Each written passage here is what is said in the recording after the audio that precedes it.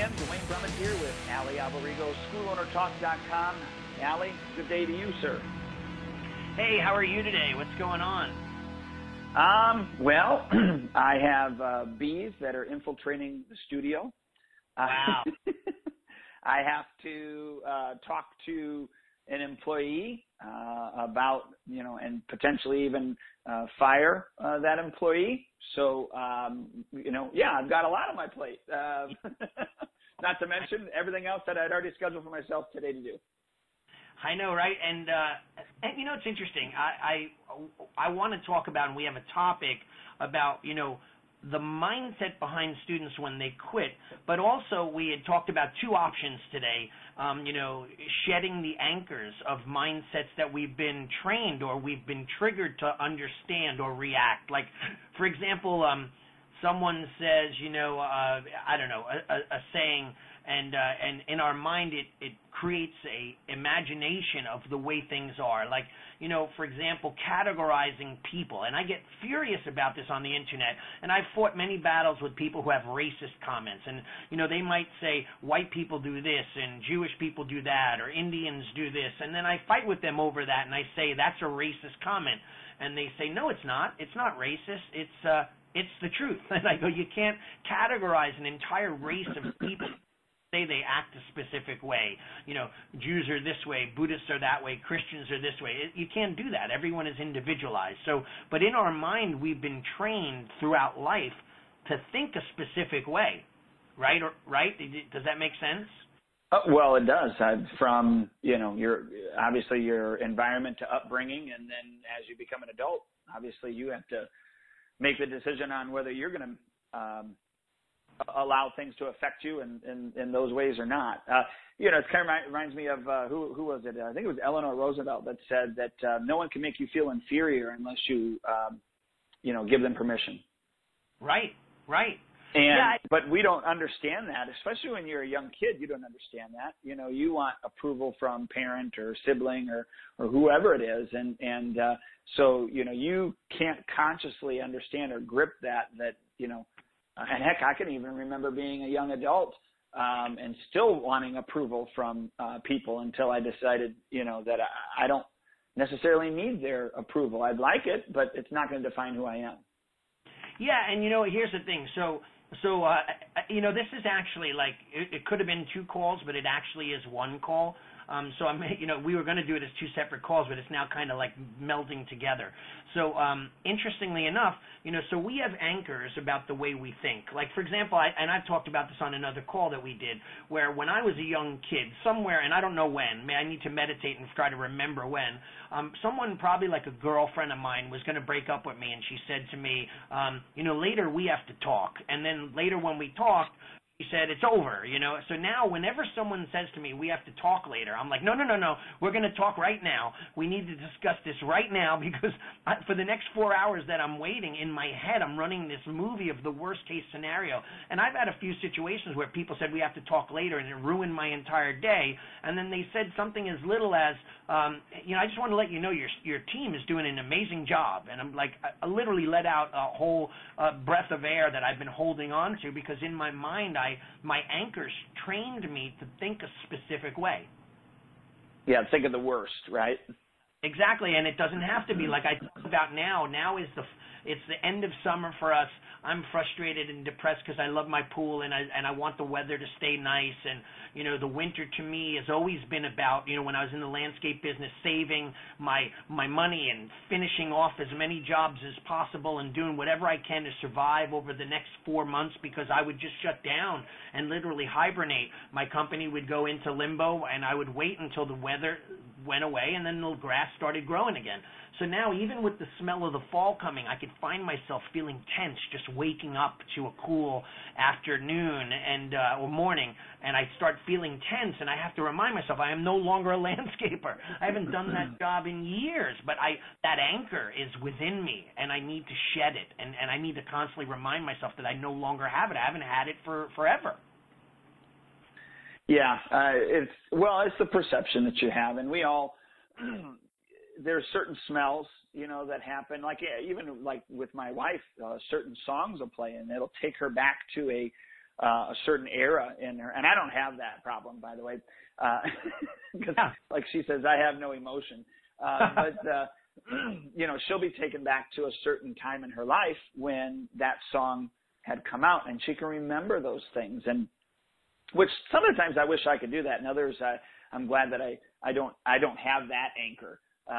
You know, to remember. But it's so true. There are things that happen in our lives and that come up that, you know, we resort back to this incident that happened or this situation that happened, or we expect that X, Y, or Z will occur because, you know, it follows the same pattern as something else that had happened in our life. I can remember when I bought my partners out, and of course I was quite scared, but I did not want to have the doom and gloom outlook on business. And so I decided that when everybody would ask me, how's everything going, I would say, oh, business is booming.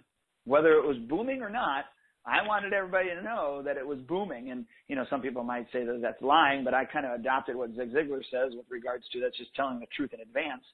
And because, you know, I don't want it to always be dull and not moving forward. So I'm going to act as if it isn't, but not in a way that I don't know what reality is, if that makes sense. No, you know what's interesting though, and it's a philosophy, and we're getting a little philosophical in this call because we're talking about the psychology of a person's mind. So when you say things like, you know, and you know, it's interesting. One of my good friends, Professor Robert Sugarcross, and he's an amazing martial artist. When people say, when he says, "Hey, how you doing?" people will say, "Oh, I'm doing okay," and he'd say, "No, it's great and getting better." And his students have to say, "Great and getting better, sir." You know, because you know we say fake it till you make it. We say practice what you preach. And sometimes people, and this is the bad reality, and you know I hate this, is that you know the news is such a negative action within our lives. You know, my daughter and I laugh about it where they'll say, you know, bus crash, you know, 10 people die, house fire, film at 11, and then the reporter smiles. And I'm like going, who is looking forward to that? Like, are you going to be that excited to hear that? Like, and how does it really change who you are? Yeah, it's always good to know what's going on around you, but do I need to know that 6 people were beheaded in, you know, somewhere in the Middle East? I mean, it just depresses me in my world, and then that if I'm feeling bad or feeling angry or feeling scared, then everyone around me is feeling it. So we have to be careful about what we take in, garbage out, right? Kind of mindset. Absolutely. I couldn't agree with you 100%. But I mean, I love the PMA. I love the positive mental attitude, but there is a caveat to that, and it, you know, you need to be pragmatic with it, and not lie to yourself. You know, if your business is going into bankruptcy, you can't say everything is going great. You can't do that. Right. I mean, I suppose you could, but it's not right. And so I just want to put a little disclaimer on that. And you know, we're not preaching here as a positive mental attitude in a way that you're wearing these rose-colored glasses and everything is rosy, because, you know, obviously it isn't. But you choose to focus on the things that are going right, and you are realistic with regards to the things that are going wrong, and you're going to look at ways to fix that. I mean, I look at the fact, is it frustrating that, you know, I've got bees in my studio and that we have to overcome that obstacle? Yes, but I'm just thankful that I have a studio. I'm thankful for the job and the career that I have, and this is one little small hurdle that we're just going to get over. And there are bigger hurdles that you have to get over in growing your business, or even in your business life, even when your business has grown to where you want it to be or what have you. There always are going to be small little roadblocks or even big little roadblocks that you got to get over and get through. I call them business speed bumps, really. And you know, one of our avid listeners is going to hear this, and I'm talking about him, you know, Adam, just so he'll be listening, he'll know I'm talking about. So anyway, sometimes it's like, my life is crazy. It was the worst day of my life. And I'm like, what happened? Well, I had 5 trials and, my program manager didn't show up and my instructor didn't show up, but I had parents everywhere and students everywhere. And I'm like, dude, everything I'm hearing other than the employee and this guy didn't show up is positive. Schools would love to have that opportunity, love to have those frustrations, and love to have that amount of activity in their school. So it really all depends on how we focus our words. Yeah, I would have said, what a hectic day, or I would have said it was really busy today and stressful, but I wouldn't have said, oh, it's been crazy, it was a day from hell, it was the worst day of my life, because that's not what I use. I don't use that kind of vocabulary. I mean, I could be on the phone and have the most frustrating call with, the IRS or a company or whatever the case may be, and I look at it all as a challenge. It makes me and inspires me to be better and do better and work harder. It never depresses me and gets me not to do stuff that I want to do. Well, and that's your mindset. And it also has to do with the fact that you decide to choose to use words that are different, as opposed to saying, I'm so angry that I'm ready to explode or whatever. It's like I'm frustrated with the situation. I wish it was different. Right. And exactly. it's not downplaying it, but our words are very connected to our emotions and also our actions. And people pick up on that. Even your students, when you're teaching, the words that you use and how you say them is a big deal. Well, exactly. And what's interesting, it's because and it goes back to how we were brought up. So, we may have been brought up within our family life where our parents or mother or father or aunts and uncles or our friends and their families, because of course who we hung around with, we became a part of, because it might not have been our parents, but it might have been the families of the friends that we hung around with. So where we hear continuous stuff, that's where, and not to go into this whole racial thing again too, but if we're around people who talk and say racial stuff, we tend to believe that there's a reality in what they're saying.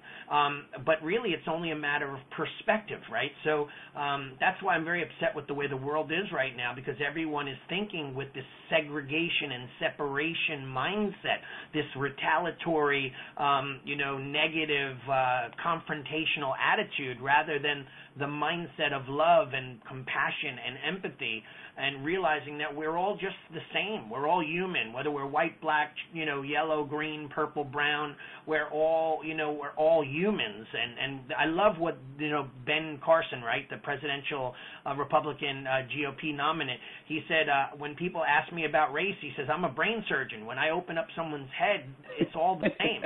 It's just a brain. It's not a black brain, a white brain, a yellow brain, it's just a brain, So I don't know what you talk about. And it all depends on how we think about it. So here, let's segue this whole mindset into business. So, shedding those anchors, like I can't charge money, I don't want to be perceived as being commercial, and that's why I hate the mentality of these people who spew McDojo this, McDojo that,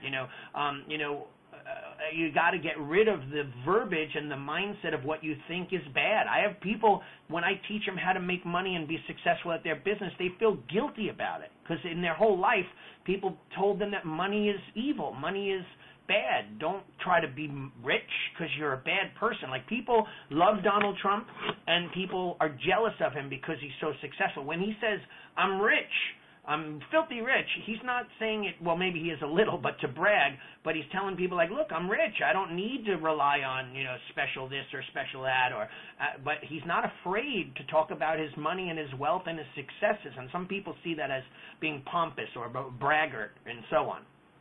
Well, I remember, too, even you talking about a time when you had a certain vehicle and people wanted to, you had moms that wanted to meet with you that were like, you can't drive this car.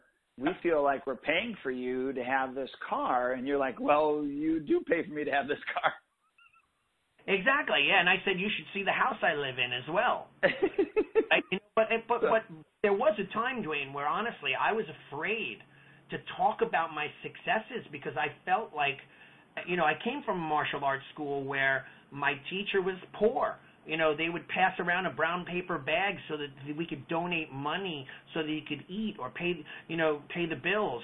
There were times where I'd come in and it was this incredibly mystical martial art training by candlelight, ninjas in a ninja school in the dark, training by candlelight, and it was so awesome for me, only to find out later that there was no money to pay the electric bill. I mean, he did the best with what he had, and he created an aura around the negativity, which was awesome, but it was because he couldn't afford to have his electric on. So, is it wrong to run a beautiful, successful, clean, awesome, amazing school where people show up and there's stability? Why should we feel guilty about that? Why should we be fearful of what people think? They should be thinking, and I told these parents who wanted me to drive what they called, and I'm holding up my quote fingers, a clunker. So they didn't feel like they were paying for my car. I said, well, you want your kids to emulate and look up to a guy who's in a clunker, or do you want them to be driving a Ferrari? And they go like, wow, that's my sensei. He's a successful person. He's used his martial arts in his business, and he's done this and blah, blah, blah, blah, blah, and now I want to be like him, or at least I want to have the freedom to do what he does, but they thought I should be poor, barely making it to school. It didn't make sense to me. Well, and you're right. It boils down to the upbringing, and in this conversation, it reminds me of a book by T. Harv Eker. I think it's called Money Blueprint.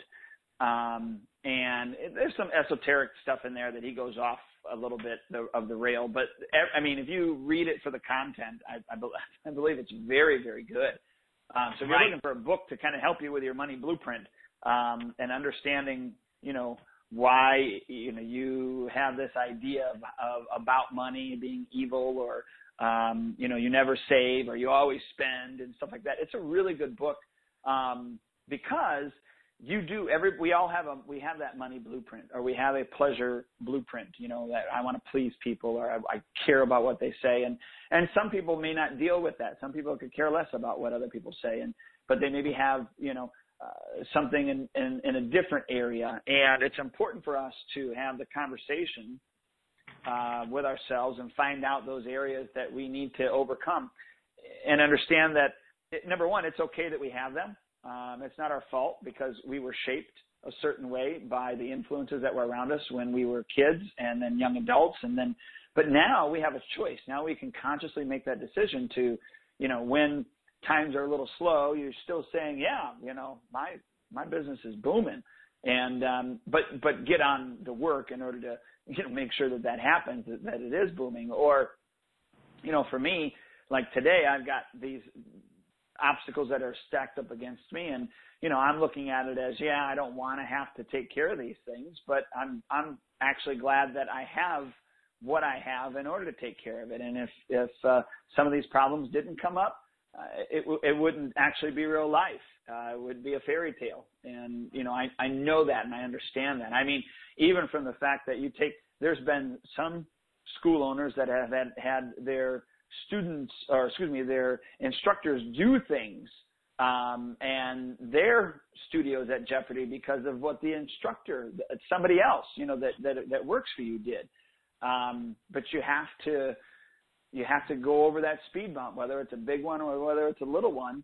And the other thing too, I would kind of add, and I'll give you an exact one. I don't know if I've ever shared this on the air with anybody. I mean, I've shared it personal one-on-one, but you have to change your verbiage, and you have to stop hanging around those people that when you tell a story to, they're commiserating with you, because you don't need that. You need somebody that says, oh man, that does suck, but, and they help you. You need somebody that's going to encourage you. So I don't know if I've shared this or not, but I had an instructor one time that worked for me that I can remember the night we sat and we were closing it down, and he was talking with me a little while, and then he left, and that night, and nothing unusual about the conversation that night, just nothing. Right.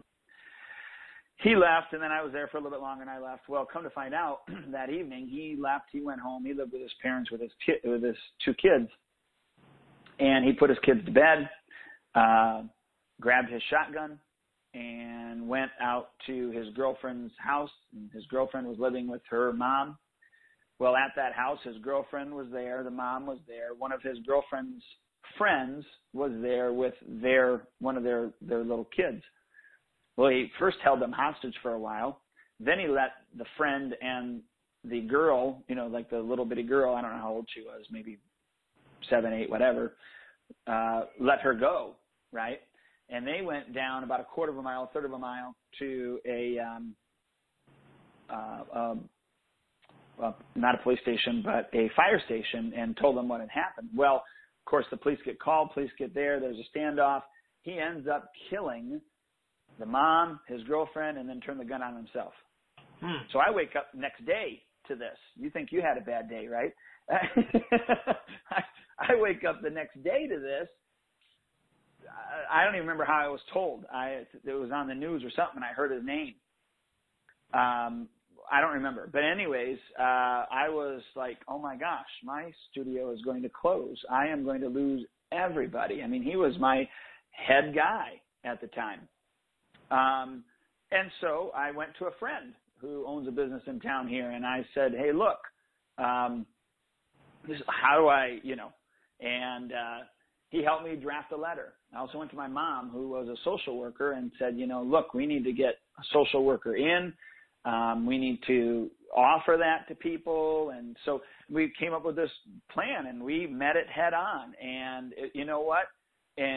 All said and done, I thought it was, and it really was, it was a huge speed bump, but it really was a small one, because I had people around me that were, not commiserating with me, that were like, hey, look, here's what we need to do. And I don't know that I was commiserating too much, but you know what I'm saying? I mean, that was huge. And I have fortunately had people there to help me through that. Right, yeah. I mean, I can't imagine. I mean, I've had some situations that were crazy, some not as crazy as that, but, it's amazing so again, it goes back to that whole mindset of what, people see and believe and hear and perceive as it being whatever it is. Here, this is the other caveat of the other part of what we were talking about. Like when students quit and they just disappear silently like a ninja in the night and they go away, when we would love for them to just come and meet with us and chat. Maybe talk to us about what's bothering them. Maybe let us attempt to help them through their struggle, but they don't. They just quit and disappear. And I was talking about this the other day with a client. I said, students fear us. They're afraid of us, and they're afraid to quit with us. So, but it's not us that they fear as these fierce, dangerous martial art fighters. They fear what we represent as an individual, someone with discipline and respect and loyalty and courtesy and, wherewithal, and, stick-to-itiveness, never giving up, never quitting, and all that other stuff. They don't want to come and face us because they know, one, they feel embarrassed that they are quitting. Number two, they know we're going to talk to them and talk sensibly about why they shouldn't quit. And three, they would rather just quietly go away than face all that stuff because it conjures up pain in their lives, maybe areas where they shouldn't have quit before. Maybe, and I just wrote an article on my Facebook page today. It's called I Quit. I did. I saw that, yeah. And I've posted that thing 10 times, and it's all about those kids that, parents that let their kids quit, but then they later on resent the fact that their parents allowed that to happen. So it's sad though that parents are not educated enough to understand because they can't see into the future. They don't have a crystal ball. However, we do because we've seen it. We've lived this lifestyle. I've been open for 25 years this November. So I've seen literally people's lives change and they grow up and the kids become doctors and lawyers and politicians and so on. But I could tell a parent that the martial arts has helped them because I've lived it, but they don't know that. So when they quit, their mindset is, let's just go away. I don't want to address the situation. I don't want to talk to him about it because he's going to try to change my mind, that kind of thing. Right. Yeah, so here's what because I read that post today, and here's what it made me think of, and I guess maybe this is the way that my mind works, is I always try to find an actionable thing out of the situation, So when I read that, I thought, my gosh, I don't know that I have that exact same story, but I got to have it somewhere from somebody. Oh yeah. And if not, I might just steal yours, but. here was my thought with it, is that I strategically take that letter or that concept and I put it into my program, meaning that a letter like that gets mailed out to my my students or the parents and saying, hey, you're just giving them a heads up, saying this probably might be your future at some point, where your child is saying they don't want to come because of X, Y, or Z, or A, B, or C. And let me tell you a little story about the two students that I ran into the other day, or the two different students I ran into last year. And I mean, you could put it in a story form too. I was just kind of thinking of it as a very creative way to actually get the message across to empower the parents. And then not only that, but then saying, giving them the ammunition to, so educate the parents in that this is going to happen. If it doesn't happen, your child's abnormal, but it's okay. Yeah. But, and then give them the actual responses that they need to be saying to their child in a couple of different scenarios, if that makes sense, so that the parent is equipped and they actually have ammunition when it does occur. So like when I read that, I was like, yeah, how can I take that and adopt it and use it to make sure that my parents are educated? And I have some things, but I love the way that was laid out. So anyways, go ahead. Well, I was going to say, I actually have that in my entreport on my second letter that people get within our 2, 4, 6, 8, 10-week call process. So the first letter is a welcome letter. And first letter is welcome. Thank you for joining. The second letter is our first 2-week call. The third letter, which is at the 4-week mark, is that I quit letter. And I do actually educate them, and I call it self-defense, because it's martial art self-defense for the parent, where they are, able to see that there are tools that we supply them with, and one of them is the mindset to not allow that to happen, right?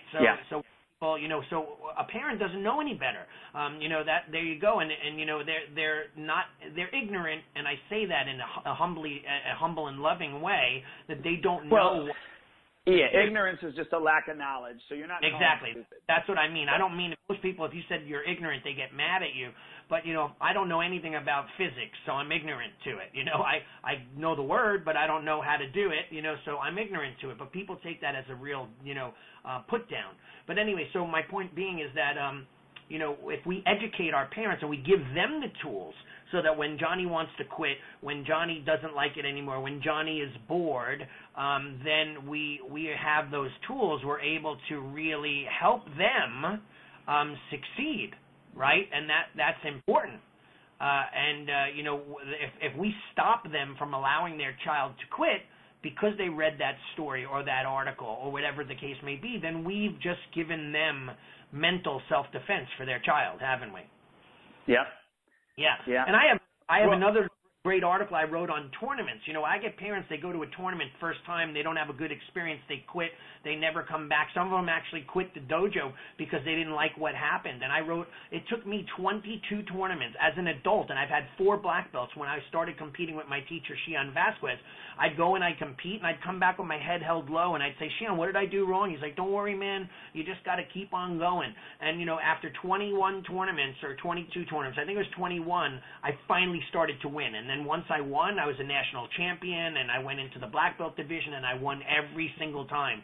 And I became a national champion. But that's because I didn't give up for 21 times. I'm a stubborn individual. However, most parents, one time they try, they have a bad experience, they sit around too long, Johnny doesn't win, he doesn't get a trophy. It's my fault. I didn't prepare him.